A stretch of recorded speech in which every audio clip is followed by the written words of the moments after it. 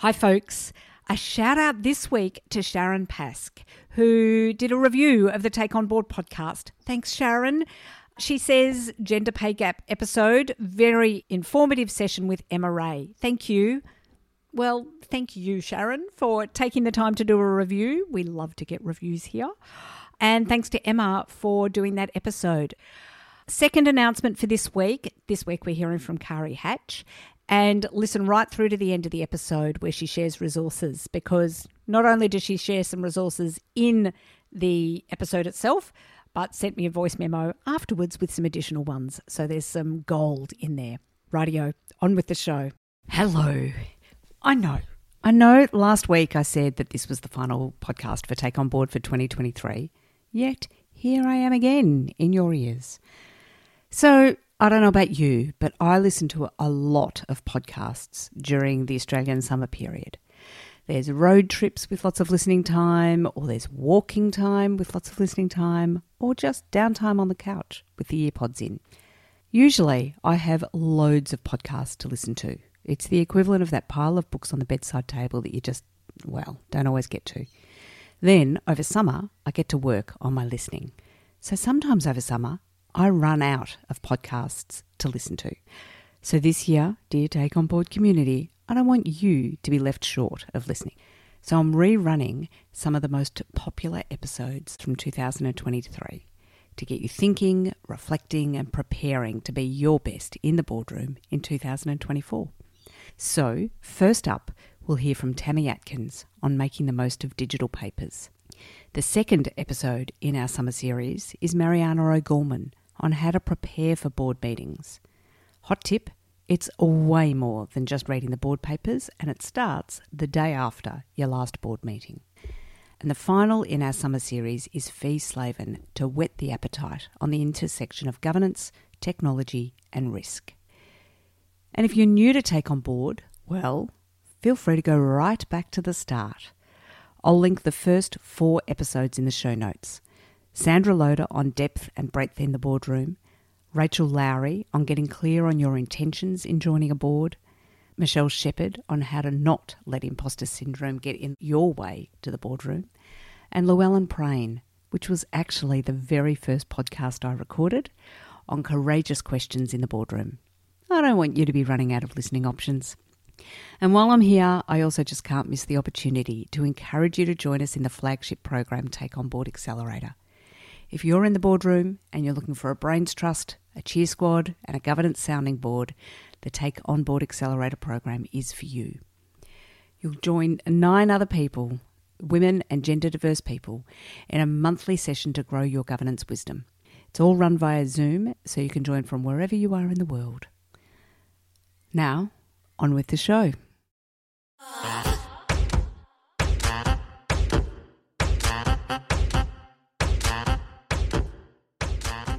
Welcome to the Take On Board podcast. Being on a board can be an incredibly valuable, interesting and exciting experience. Yet it can also be lonely, challenging and, let's face it, pretty hard. So here at Take On Board, I'll bring you weekly tips, tricks and advice to help you navigate your way onto a board, onto your next board and to build your governance wisdom. Now, on with the show. Today on the Take On Board podcast, I'm speaking with Marianna O'Gorman about how to prepare for board meetings. This is one of the topics that was suggested by the Take On Board community, and I did a shout out asking for speakers. So thanks for taking the call, Marianna. Before we start that discussion, I'd like to acknowledge the traditional custodians of the land on which we record today. For me, I am on the unceded lands of the Wurundjeri people of the Kulin Nation, and I pay my respects to elders past and present. I acknowledge their continuing connection to land, to waters and culture. I support the Uluru Statement from the Heart, and indeed I recently joined a group called Directors for Yes, and I encourage others to support the Uluru Statement from the Heart, to support Directors for Yes if you wish to, and vote yes in the upcoming referendum. Now, let me introduce Marianna. Marianna's passion is working on solutions for climate change. She's a professional board director and serves on the boards of the Australian Renewable Energy Agency, ARENA, energy company Stanwell, and public policy think tank, the McKell Institute Queensland. She serves on a committee with Chief Executive Women and on the Elizabeth Reid Network Committee, an organisation to promote gender equality in politics.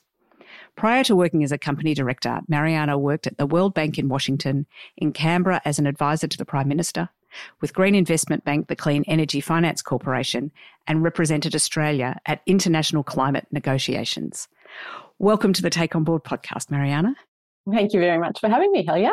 It's good to have you back, I should say. Marianna's already been on the Take On Board podcast. She spoke at an event on climate governance, probably a year or so ago, I think in 2021.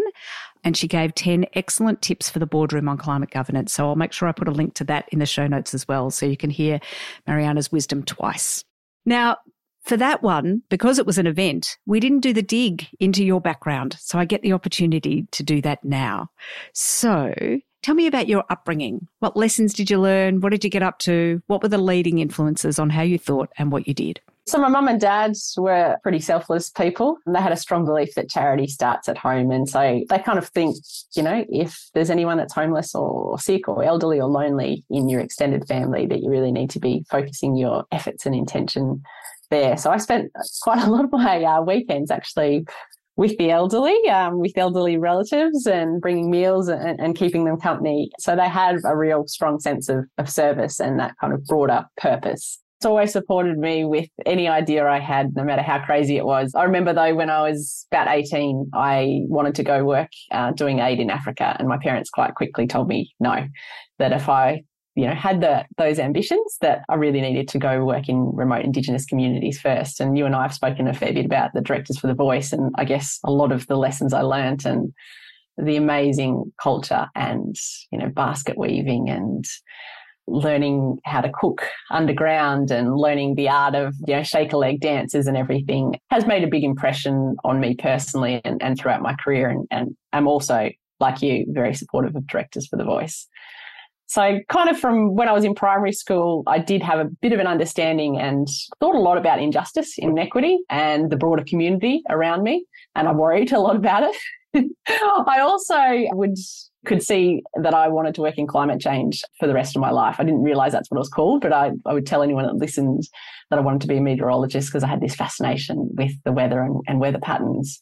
But my favourite thing to do was Sunday afternoon roast at my auntie and uncle's. And that's where you'd have this really vibrant discussion of law and politics. And I just loved listening to the tussle of ideas and was really drawn to that. So I could you can see from a young age that career in kind of climate change policy and politics was there from probably the age of 8 or 9. My auntie had this sticker on the back of her car that said, "Girls can do anything." And so I grew up in this very strong matriarchal family with my mother, who would never call herself a feminist, but was a strong feminist, and 10 aunties who would definitely call themselves feminists. And they'd call out bad behaviour even 30 years ago and would always make sure that they were really good examples for what women could and can achieve and that women could do anything. I was always given the same opportunities and believed that I could achieve the same as men. And I've worked a lot in gender equality over the last 5 years. And I think that's probably coming back to that formative ages of, when you were 8 and 9 and those strong matriarchal women all around you. Oh, my goodness. I love all of that. Yeah, you can see exactly why you're involved in what you're involved in now. Did your mum have 10 sisters, or is this? My dad had 16 brothers and sisters, but and a strong Irish Catholic family. And my nana was an orphan. So she grew up alone, and therefore, so she had, I think, 13 children naturally, and then adopted a number of orphans, one of whom actually was Indigenous and has also played a really strong role in my life. Because she was an orphan, she went out and not only adopted a number of children, but also, I believe, over summers would then host a number of the orphans as well. So they used to have 3 kids to a single bed, and they'd have triple beds. Oh, my goodness. Can't get my head around 16 kids. That is amazing. Your nan sounds incredible. She was. She probably was one of the reasons for the strong matriarchal family with all of the aunties, but that was on my father's side. But as I said, wouldn't have called herself a feminist, but had a very strong sense of purpose and self. Yes. Oh, good on her. Good on all of them. Although we're not talking about any of those things today. Again, folks, if you want to hear Marianna's views about climate governance, go and listen to the previous episode that's in the show notes. Because today we're talking about how to prepare for board meetings. So talk us through for you. How do you prepare for board meetings? Yes, I think preparing for board meetings is a little bit of a science and a little bit of an art. And I've got the science a bit down pat. So I've got 5 tips of things you need to do there. The art is really where it sets apart the good directors from the great. And that's, more of a learning journey that I'm on. But when it comes to the 5 practical things I think you need to do as that science part of preparing for boardroom meetings. The first one is really gathering that industry intel. So as soon as one of my board meetings finished, I had 3 of them finish over the last week, I begin preparing for the next board meeting. And that involves being the eyes and ears for the organisations that I sit on and trying to bring that unique perspective back to the board and the management. So I'll be talking to stakeholders, competitors, government, customers, identifying opportunities for collaboration. I'll be, this week I've kind of meeting with some advocacy organisation, not-for-profits and some industry bodies. There's a key regulatory report coming out in my industry. I'll make time to read that. I have about 10 international and Australian podcasts that I listen to that keep me up to date with trends in my sector. And I usually have at least one book on the go. So that's gathering that industry intel. I think in between meetings, you also spend a fair bit of time doing things like your off-site visits or your working groups with board members or with management, and listening to speeches, say, of key regulators or government, ministers that might impact the strategy of your organisation and the organisation's ability to execute it. The next thing I'll work on is the governance skills. So Take On Board really helps with that, listening to the Take On Board podcast. But yeah, taking time out in between board meetings to hone those governance skills. Again, reading the latest reports or guidance or speeches from the regulators that point you in the right direction. I use LinkedIn a lot to keep me up to date, particularly with international trends that you're seeing, so I can have an understanding of where the next governance issue will be for us over the next 12 months that I need to keep up to date with. Attending those webinars, conferences, and making sure there's any education opportunities that making the time for it. The next thing I've learned a little bit more from mistake is checking the minutes from that previous board meeting. I've spent a lot of time, seeking an agreement, working with colleagues to prosecute an argument.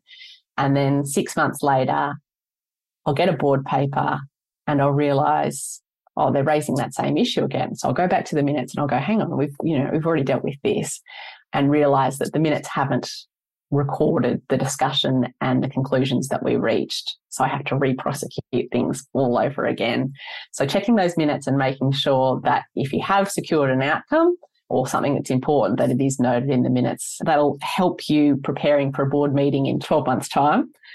So really reading the board papers is probably that 4th thing. And that's, only one of what I'd say 10 things in terms of preparing for the board meeting. Reading not only the board papers, but also those extra papers that, those background papers that are linked there that provide further context so that you are really well prepared. And finally, then I'll list the questions that I have for the management. And I consider, whether or not those questions are going to enhance the board's overall understanding and knowledge to be able to make a decision, or are they things that I need to work on or understand? And if it's the latter, then I try and seek answers to those questions ahead of the board meeting so that the board meeting can go quite smoothly and efficiently and not have to dig into issues that aren't really going to benefit my fellow directors. So that's kind of the science of preparing for the board meetings. Really, the art is more that strategic thinking that needs to happen. I haven't mastered it yet, but I've worked around enough board directors who I have seen, and the things I can see that they, how they can hone their craft and they you can see that they have prepared mentally for the board meeting. I think the first one is they've considered the issues that they want to raise. They've stepped back, they've narrowed it down to whether or not those issues are strategic or whether they're operational, and they're not bringing operational issues into the boardroom. They have this really good ability to use silence to great effect. They understand that there is a time quota that each board member unofficially has and a personal capital quota, so that they can only use that time quota and their personal capital on a few select issues, and they've thought about which issues they're going to use that on. Also, I think good chairs really work on that principle of no surprises. So if a board member does have some issues, that they have communicated those to the chair ahead of the meeting so that it's not a surprise to management, and so management aren't coming to the meeting with new information that board members haven't really had a chance to read through. The second thing I've seen the good directors do is really think about the goal of the meeting. They look at the agenda and they see how that agenda aligns with the long-term goals of the company. They think carefully about how to contribute to the strategic discussion, but more importantly, how they're going to enable their colleagues to contribute to the discussion. They have this kind of overall vision of the company, and they can articulate it with ease, and they can explain how each agenda item fits within that overall vision. I'm a yoga teacher, so I think that the third thing I've seen really good directors do is, at the beginning of a yoga class, you set an intention for your practice. And you can see these board members, sometimes you show up at a board meeting and everything just flows and it's good and everything's fine. But when things do get heated, you can see those that have kind of come and they've set their intention and they have they're kind of game ready. They've prepared mentally for how they're going to behave in the boardroom, and they don't let, unlike sometimes I do, their emotions get the better of them. They can be direct, but they're respectful, and they come back to that intention when things get heated. These are the ones that really nurture their relationships outside the boardroom with management and with other board directors. One of your previous guests, Alex, spoke about this cultivating a culture of trust. And it's those directors that do really cultivate that culture of trust in the boardroom, which enables difficult issues to be raised and brought to the board and discussed and to solutions to come out. It's easy to think about, the questions you have and the issues you have, but then how are you going to present those to management? How are you going to deliver? How are you going to communicate that feedback? You see, in a board meeting, you might, or I've oftentimes, started the board meeting, maybe talking to the CEO and board members about how fantastic the pack is and what a great organisation is and great direction that they're heading and how proud I am of them.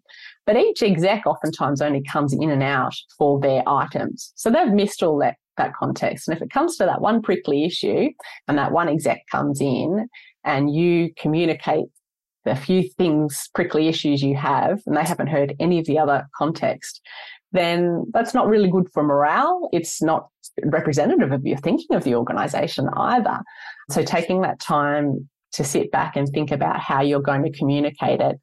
I've seen really good directors do it. Also managers, particularly when I've made some silly suggestions in the boardroom, talked about ideas that just are a bit whimsical and didn't really realise at the time. And rather than pulling me up at the time and arguing on the spot or embarrassing me or providing me with evidence that would say this is ridiculous, those directors or those managers have thought, no, I'm going to prosecute this in a different way. I'm not going to argue here. I'm going to maybe let her take some time to think about it and arrive at her decision in her own time with her own evidence and just leave that for now. Or I'm going to get some other people outside the organisation to talk to her about why those ideas are ridiculous. So they can kind of not only communicate their feedback really well, they can choose when to communicate their feedback really well. And the final thing I'd say when it comes to that art is just the presence. You can feel those board meetings who bring that presence, that charisma into the board meeting, that they want to be there. They're there to listen. that they aren't distracted, that they're not on their phones and their emails, that they don't want to be anywhere else but in that room with you, talking about the issues and listening to the issues that you're talking about, and taking a few minutes before the board meeting to prepare for that and think, am I going to be here and be present for the next 5 hours, or am I going to be somewhere else, is also important emotional preparation. Oh my goodness, so much gold in there already. I love that, the art and the science of it. I think sometimes the art and the science cross over a little bit in the middle. So I think often people think about board meetings, you read your board papers, you think of your questions. Maybe you use one of the things you said on the outside, do a lens over it. Is this a strategic question or is this operational? A lot of people, I think, that board meetings start there, but that was number 4, I think, on your list. You'd done all of this other thinking about the industry, about governance, checking the minutes. That's generally on people's list. But all of that industry and governance thinking that you do, because it was interesting to hear you start the next board meeting the day after, or probably 2 seconds after the last one's finished, and just continuing to build. What are the things that you've found most valuable in that building of industry knowledge and building of governance knowledge? What are the things that you find most valuable when you come back to the boardroom at the next board meeting? How does that work in practice for you? Is there an example there? Yeah. You don't want to be coming back with management's view of what's happening in the industry, because you can't then provide the strategic guidance that they're hoping for. You do need to have you do need to read all of the reports that they're suggesting to, and all of the modelling or whatever it might be guidance that they're giving. But your ability to use your networks, to reach into networks that your management don't have, and to see outside perspectives that might be hitting the organisation is really where you provide the most value as a board member. Yeah, for that testing. So I spend a fair bit of time, I guess, particularly given my government background, talking to people in government and trying to understand where a lot of the regulatory side of things is, or policy side of things is going. And that's probably one of the more unique things that, I can bring to the boardroom, and a sense of how that might be impacting the business in, say, 5 or 10 years' time. And you touched on in a number of this about the building of relationships, building of trust, thinking about your communication, even sometimes in the building of the industry knowledge. You talked in there a lot about your connections and drawing on them and talking to people. What happens if you want to catch up with somebody for a coffee, or if they want to catch up with you for a coffee? Tell me how that happens in practice. Yeah, so I don't really catch up for coffees. I live on the Sunshine Coast, land of the Gubby Gubby people. So we're smack between the rainforest and the ocean. So a lot of my meetings are ocean swims, they're rainforest walks, they're hikes with people like you, Helia. And I've got 3 little kids, so I can't work for all hours at all times. So if I'm meeting with somebody, it'll be for a run or for a walk, usually at 4 o'clock in the morning. But also I think that's a really valuable way to talk with people, because most of the time you're not facing them. You're avoiding eye contact, and people then aren't reading into the cues that you're giving them with your body language. They're less prone to think that you're being judgmental, and they're more open. They're out in nature, so there's more adrenaline going. So again, they're more open. And you start to get into deeper issues about what's driving them, what they're thinking about, than you potentially would if it's just 15 minutes over a cup of coffee, and actually, really get to know if it's other directors or if it's other people in the industry. Sometimes people say no to that, but most of the time, people are up for it. Yep. As one of the people who's done that, Marianna and I hiked Mount Pomona. And a fellow had hiked it in 15 minutes that morning, and it had taken us 2.5 hours. But even that, it takes, we drove there together. You did pick me up early. I think when you told me 4 a.m, I was like, oh God, really? All right. But anyway, I think it was a wee bit later than that. But you drive there, you go for the hike together. You don't just we didn't talk governance. We just talked life. And that builds trust and builds relationships as well, which is what you'd also referred to as part of the art. Yeah. And particularly being climate change, being out in the climate and being out in nature is very much part of what drives me, what inspires me. And, you know, if I'm talking to people, maybe the oil and gas or coal sectors, sharing that passion and showing them that passion, showing them what a little baby shark looks like for the first time, I hope can kind of enlight that same spark that exists within me about protection of the environment. So people have said, oh, I'd like to have a coffee with you. And you say, nah, let's go for a swim. And people are up for that. Yeah, that is awesome. I love that. Love it. I don't quite know how you do that virtually. You can do walks together virtually. You can just be on the phone. Yeah, I've got friends over in the US who will arrange, you know, at 4:30, let's go for a run together and we chat work. So no, I definitely do that. You know, friends that I do online yoga with, although doing yoga and I've done a few yoga meetings. People are a lot more open after the yoga session, but oftentimes the yoga is more about the silence. So you kind of have a bit more of a discussion after the yoga rather than during. Although even that's interesting because you reflected on using the silence and being comfortable in silence. Sometimes board meetings are go, go, go, whereas sitting in the silence is a real art, I think. It makes lots of people uncomfortable. So maybe yoga, sitting in that silence in yoga helps to build the muscle of sitting in productive silence in meetings as well. Marianna, so many wonderful tips in here on the art and science of preparing for board meetings. What are the key things you want people to take away from the conversation that we've had today? I think it's mainly about the emotional preparation for a board meeting. As I've said, not something that I can practice yet, but it is the thing that does set apart those great directors from the good directors. So I do try to learn from them, and that emotional preparation is as important as just doing the preparation of reading through the board papers. You know, you've prompted for me as well. I did a wellbeing in the boardroom program with a small group of people, and we talked about starting board meetings differently.